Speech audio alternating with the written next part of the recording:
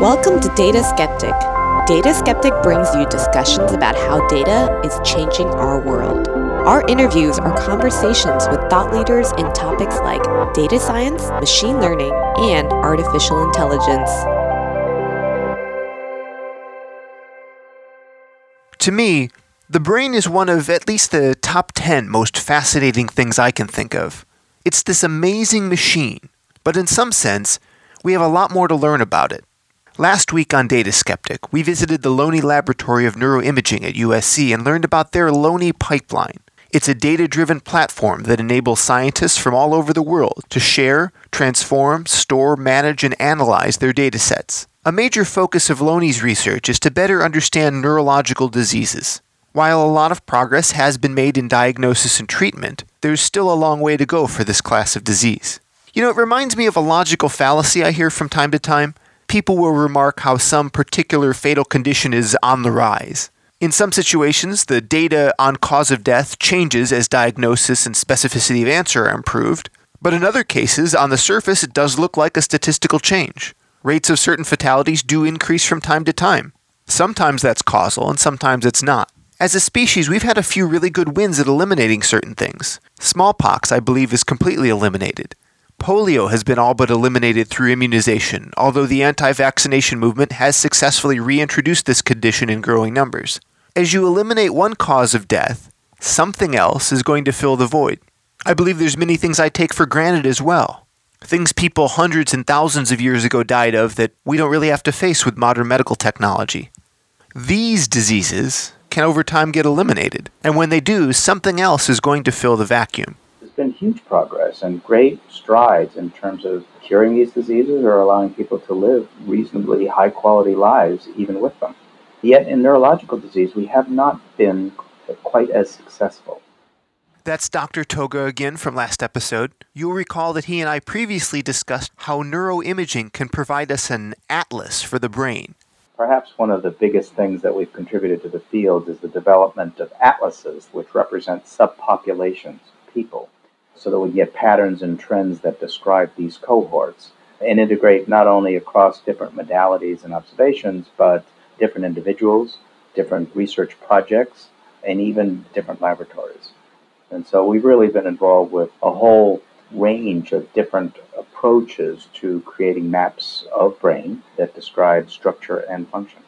The investments made in this area allow the generation of higher resolution data about the brain. It's similar to astronomy. When you have a better telescope, you start to see things better and then you can interpret them and you'll understand about things that we have no idea that those things exist. That's Farshid Seperband, a project specialist at LONI. I would say this may translate in MRI. If we push the resolution, we may start to see things that we had no idea about. But although we can get better resolutions using microscopes, this only can be done on animal models or on post-mortem brain. So to be able to image human live brain in high resolution may give us insight about microstructural properties and molecular level changes of the brain that we have no idea about before. And I believe it will have great applications on early detection of neurological disorders, even on the neurodevelopment, on learning, seeing the effect of different medication, for example, how it affects the brain. Those things can be very small scale that cannot be captured with clinical imaging. Pretty much every aspect of behavior you can study using MRI. And of course, there are limitations, and what kind of studies we can do actually in the scanner. We're putting people in this very enclosed space. They can maybe watch a movie. They can interact a bit. And so you can study things, in that context. That's Ryan Kabine, a postdoctoral scholar at USC LONI Lab. We can also study diseases, I think, very well with MRI because we can collect data from a very large number of people. We can combine them together to understand, even if there's something very subtle happening, by looking at a large group of people, we can detect those subtle effects. And as far as looking at localization of effects, there's a lot of work that has tried to find, that the brain area for X. And, there are reproducible findings in that way. But, one of the newer ways that people are looking at the brain is this graph theoretical object where we have a network of information flowing to different brain areas and we can characterize the topology of that. And what we're finding is that, there are some diseases that actually change the topology of that network. So it may not be localized to a certain brain area, but it's really disruption at this network level. And so it does present kind of a conundrum where we have to be able to relate our much better fidelity and capabilities today with what we could do just a few short years ago. But that's the nature of this, and it continues to evolve. And I think we have to develop strategies that allow the data to be compared or aggregated and combined in some fashion so that we can get better maps and atlases. And to that point, I think a good analogy really is think about any other map that you might have, or any other atlas for that matter, where you might just be first looking for latitude and longitude and what's the place at those coordinates. And the place might be an intersection of a street, for example. And the same is true in brain. But upon that intersection of streets, you could then layer information that had to do with traffic density, for example, or the street light pattern, or the weather, or the sort of air pollution in that area. So you could continue to layer ever more detailed information and begin to understand the relationship between those different observations. Many researchers in computational transportation systems pose their problems with the mathematics of dynamical systems. This approach assumes a certain complexity in these systems, such that either the mechanics are not totally known, can't be measured well, or can't be efficiently computed. And I think there are some strong parallels between this and neurology. So if you think of that same strategy in trying to map the human brain, that's precisely what we do. That we use the latitude and longitude, the coordinate system, to allow us to identify the anatomy, the location. And then at that location, we make all these other different observations. And 10 years ago, we might have looked at traffic patterns just as the number of cars, or we might look at voxels in the brain, which are a certain size. But today, we can not only look at the types of cars and the numbers of them, but the braking pattern, for example, or the numbers of people that are in each car. And the same is true using modern MR equipment, that we can get much more detailed information than we could in years past. And by using the same kind of coordinate system, it enables us to integrate data that may be coarser or less informative from years ago because the technology didn't provide it, with a much richer data set today because the technology is more refined. And my guess is 10 years from now, it'll even be more refined. And that's fine. We just have to be aware of that evolution in technology and make sure that the analytic strategies we create can accommodate that continued improvement. A lot of fundamental statistics was developed out of necessity for use in medical studies. If you're developing a new treatment of some kind, you want to minimize the number of participants in a study so as to limit the exposure just in case the treatment has some negative effect. You want statistical procedures that can detect relationships between two variables with as few observations as possible. Yet in certain ways, in the big data world, all that's turned on its head. Datasets are filled with tons of coincidences. Thus, new methodologies and techniques have emerged. At a basic level, simple things like the Bonferroni correction sometimes apply. False discovery rates are also a useful technique when confronting large datasets. And from this statistical perspective, machine learning can also be thought of as a natural extension of statistics. It's a set of tools equipped to do analysis on large datasets. I presume that's at least part of what Dr. Toga meant when he talked about analytic strategies. So I haven't done much work on using machine learning to classify diseases. So we are actually working on exploring ways to do that. But so far, I'm seeing a lot of challenges there. For example, interpretation, as you mentioned, is a big challenge. And we have a big amount of collinearity in the brain. So if you're looking at the morphological changes of the brain, you expect to see a trend in the body. Like if one part of the brain is growing, most likely other parts are growing with that as well.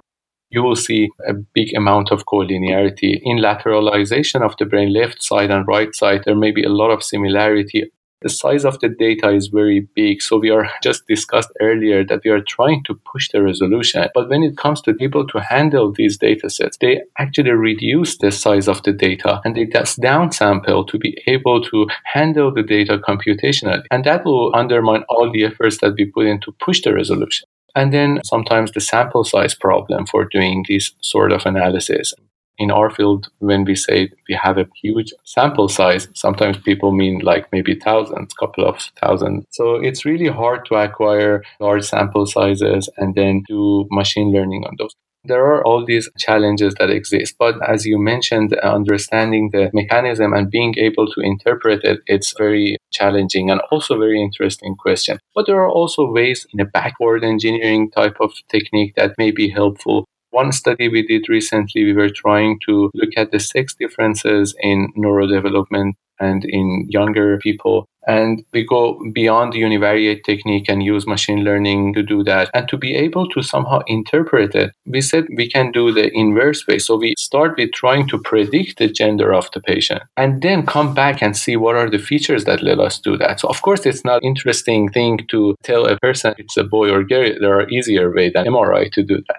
But if there is an algorithm or a model that can look at the brain and say if that person is a boy or a girl, then looking at the most informative features of that model probably can tell the most distinguished features of the genders.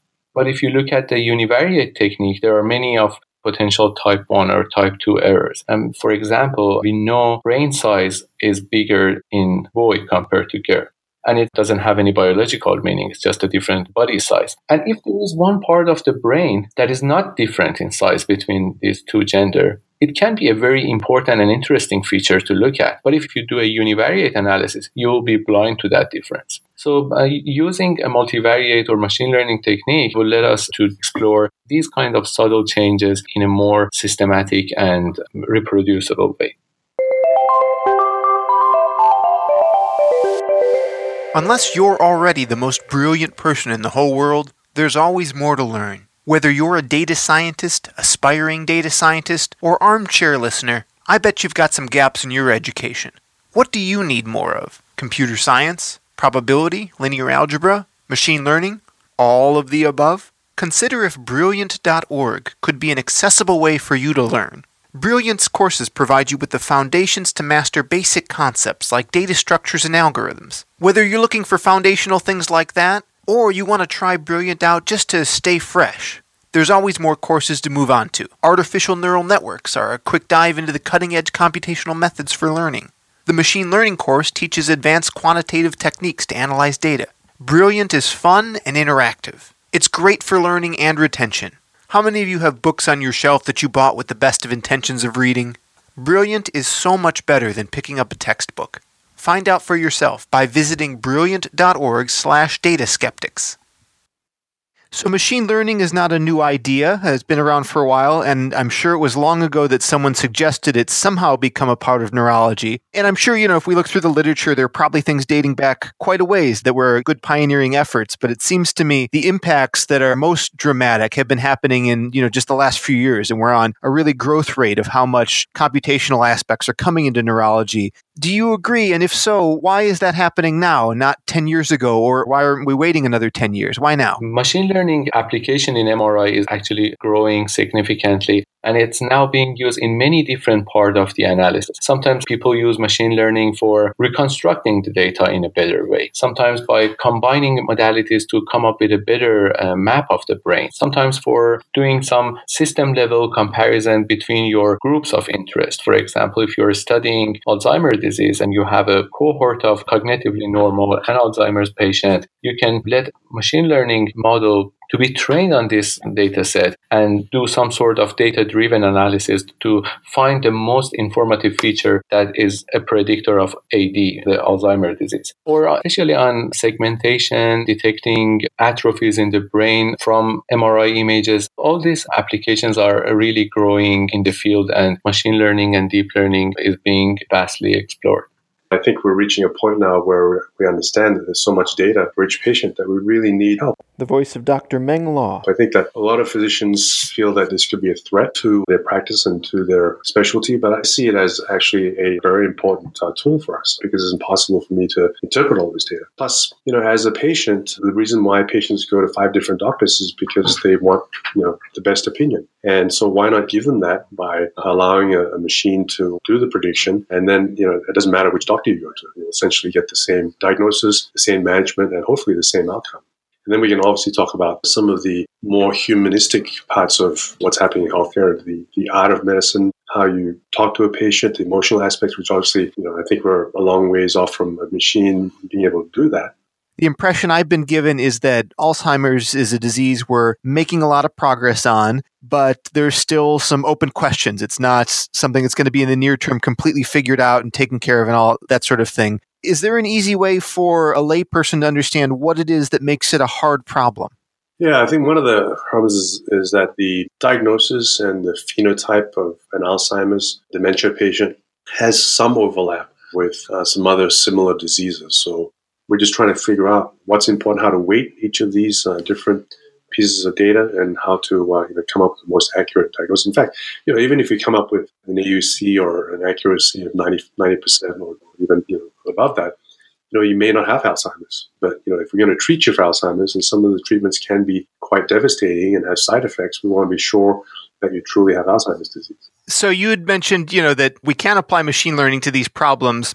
I am not a neurologist, as you probably know, but I have some sense of, what medical researchers look at and what they care about and kind of some of their mathematical techniques and things like that. And I'm aware that, especially in medicine, people care very much about the mechanism of things. They want to understand, why is it someone developed a disease and why is it that some treatment has a positive effect?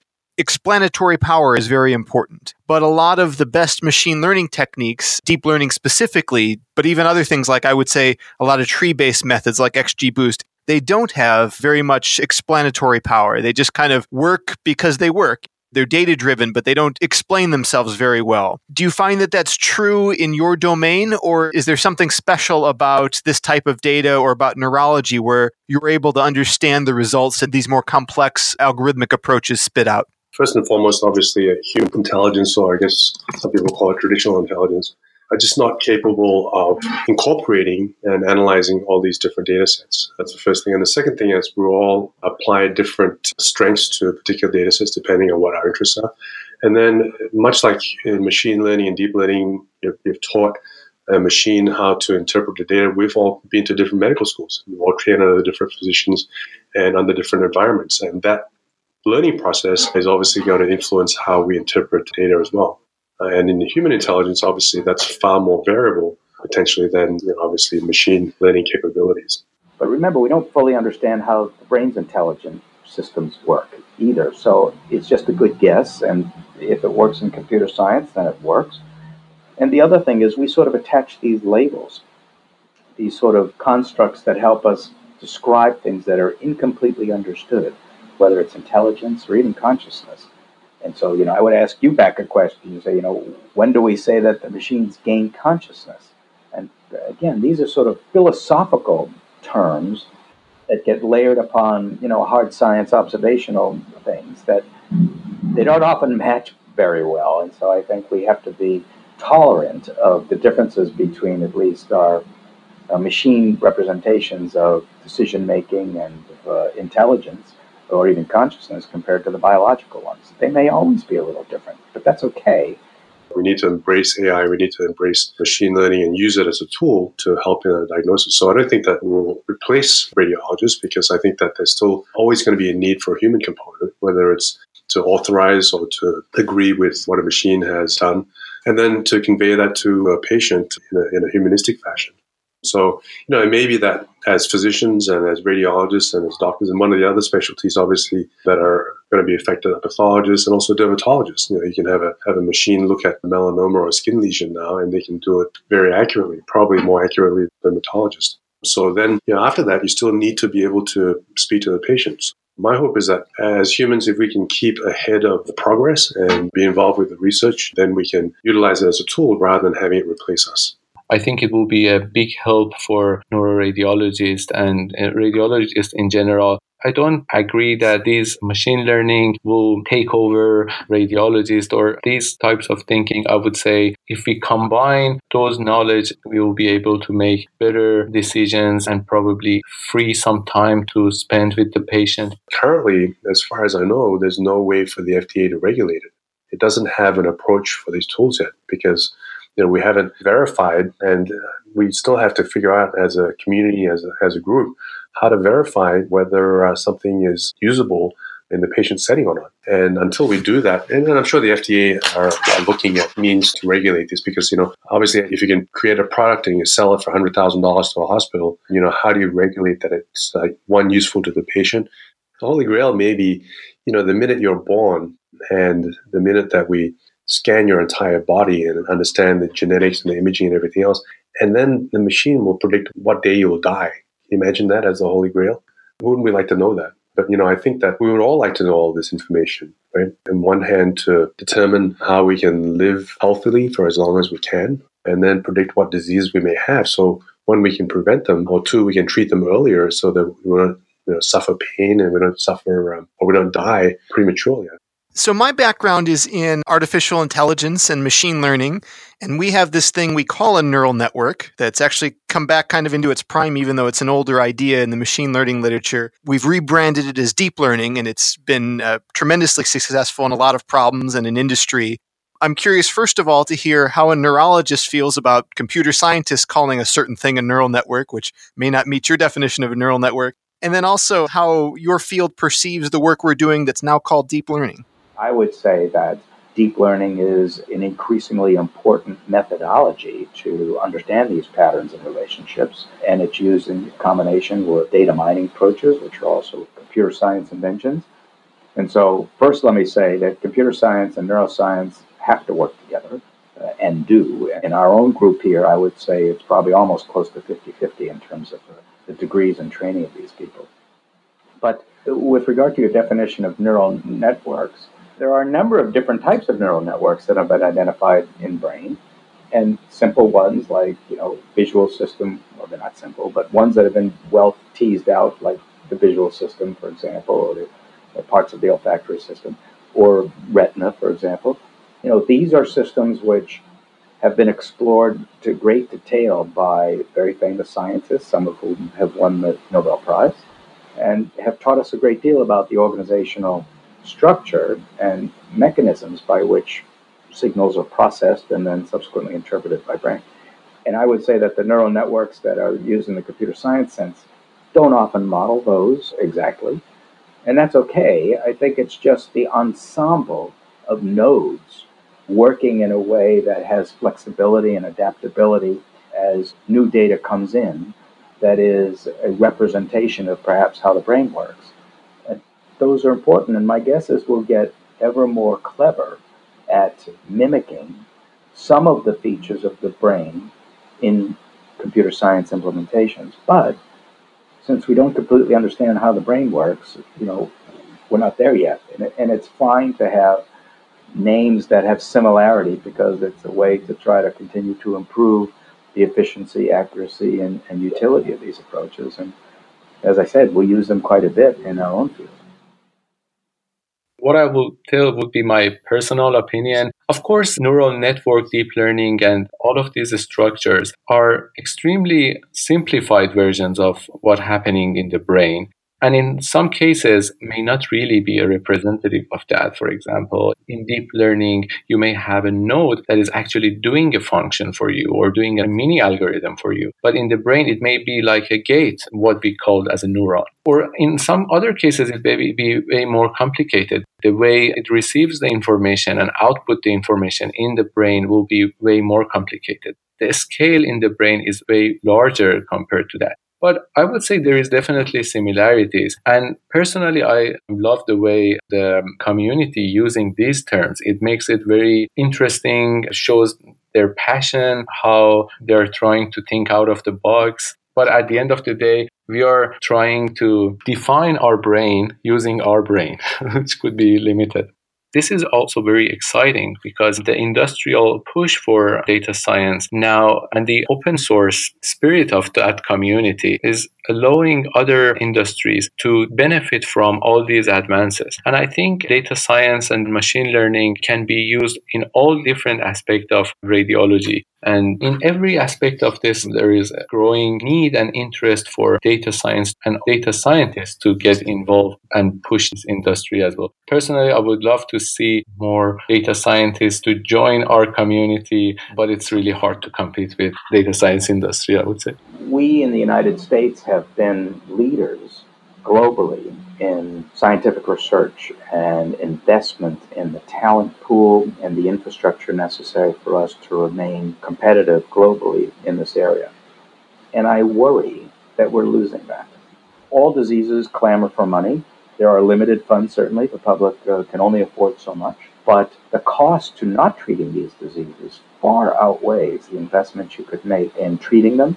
I worry that other countries have looked at the United States as a great model to emulate and have done so effectively that they are outpacing us. How can you not be in wonder of an organ system that sits between your ears that makes everything about you, you? You know, that's everything. Every feeling you have, every sort of emotion that you have, every memory that you have, you know, every interaction that you have, every creative output that you have is all there. And it's a wonder that that thing works the way it does. And the fact that it is just so understood, I think is, it's amazing to me. And I think, you know, it's a great privilege to be able to work on it. It's a great privilege to be able to spend your career and your lifetime trying to make discoveries about how it's organized and how it works, or how it even fails, for that matter. And to me, you know, you often wonder why everybody doesn't want to get in on this, because it is just so extraordinary. But I don't know how you can impress upon the general public and how you can impress upon the every man and every woman why this is so important, and get it down to the grammar school level. But we don't do those things. There aren't campaigns. There aren't sort of initiatives that get this message and this excitement and this wonder into the mind of everyone. I don't know how you do it, but we're not doing it yet, and we should.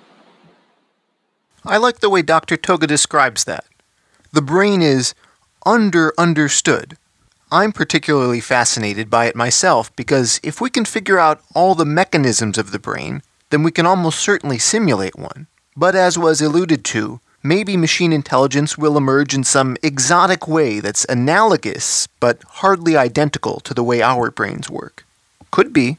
We'll revisit that idea later this year. In the meantime, as neurologists seek greater understanding of the brain, a grand theory of everything about the brain seems a ways off. Compared to that lofty goal, somewhat lower-hanging fruit seems to be found in the types of neurological disorders studied at the LONI lab. We heard how important it will be for computer science and neuroscience to collaborate in order to make more progress. As just one example, what sort of biomarkers might machine learning be trained to detect which the average clinician could not? It does seem inevitable that more and more diagnosis work will shift to algorithms, but this doesn't seem to diminish the role of doctors and researchers. On the contrary, it's simply a more robust set of tools at a higher level of abstraction, which enable them to ask bigger and more difficult questions. Okay, before we sign out, I just put a new t-shirt in the Data Skeptic store. It's the new AI logo that we're using in 2018 that you've probably seen in your podcast players. Listen, everybody, we're going to be talking about AI for a few months, and then we're going to move on to something else. These new shirts are like tour shirts. Once it's over, they're out of stock forever. I want to see you guys wearing these in 10 years when I see you at conferences and stuff, so I can know that you were here way back when. Data Skeptic's going to be around. Show everybody how long you've been down. The design actually makes a pretty sweet shirt on its own, regardless of it being for this podcast, so check those out at dataskeptic.com under store. Next week, we're doing a mini on Markov decision processes. We're going to build on top of that concept in future episodes, so don't miss it, as that's going to set some foundational stuff in place. Data Skeptic is a listener-supported program. To support the show, visit dataskeptic.com and click on the membership tab.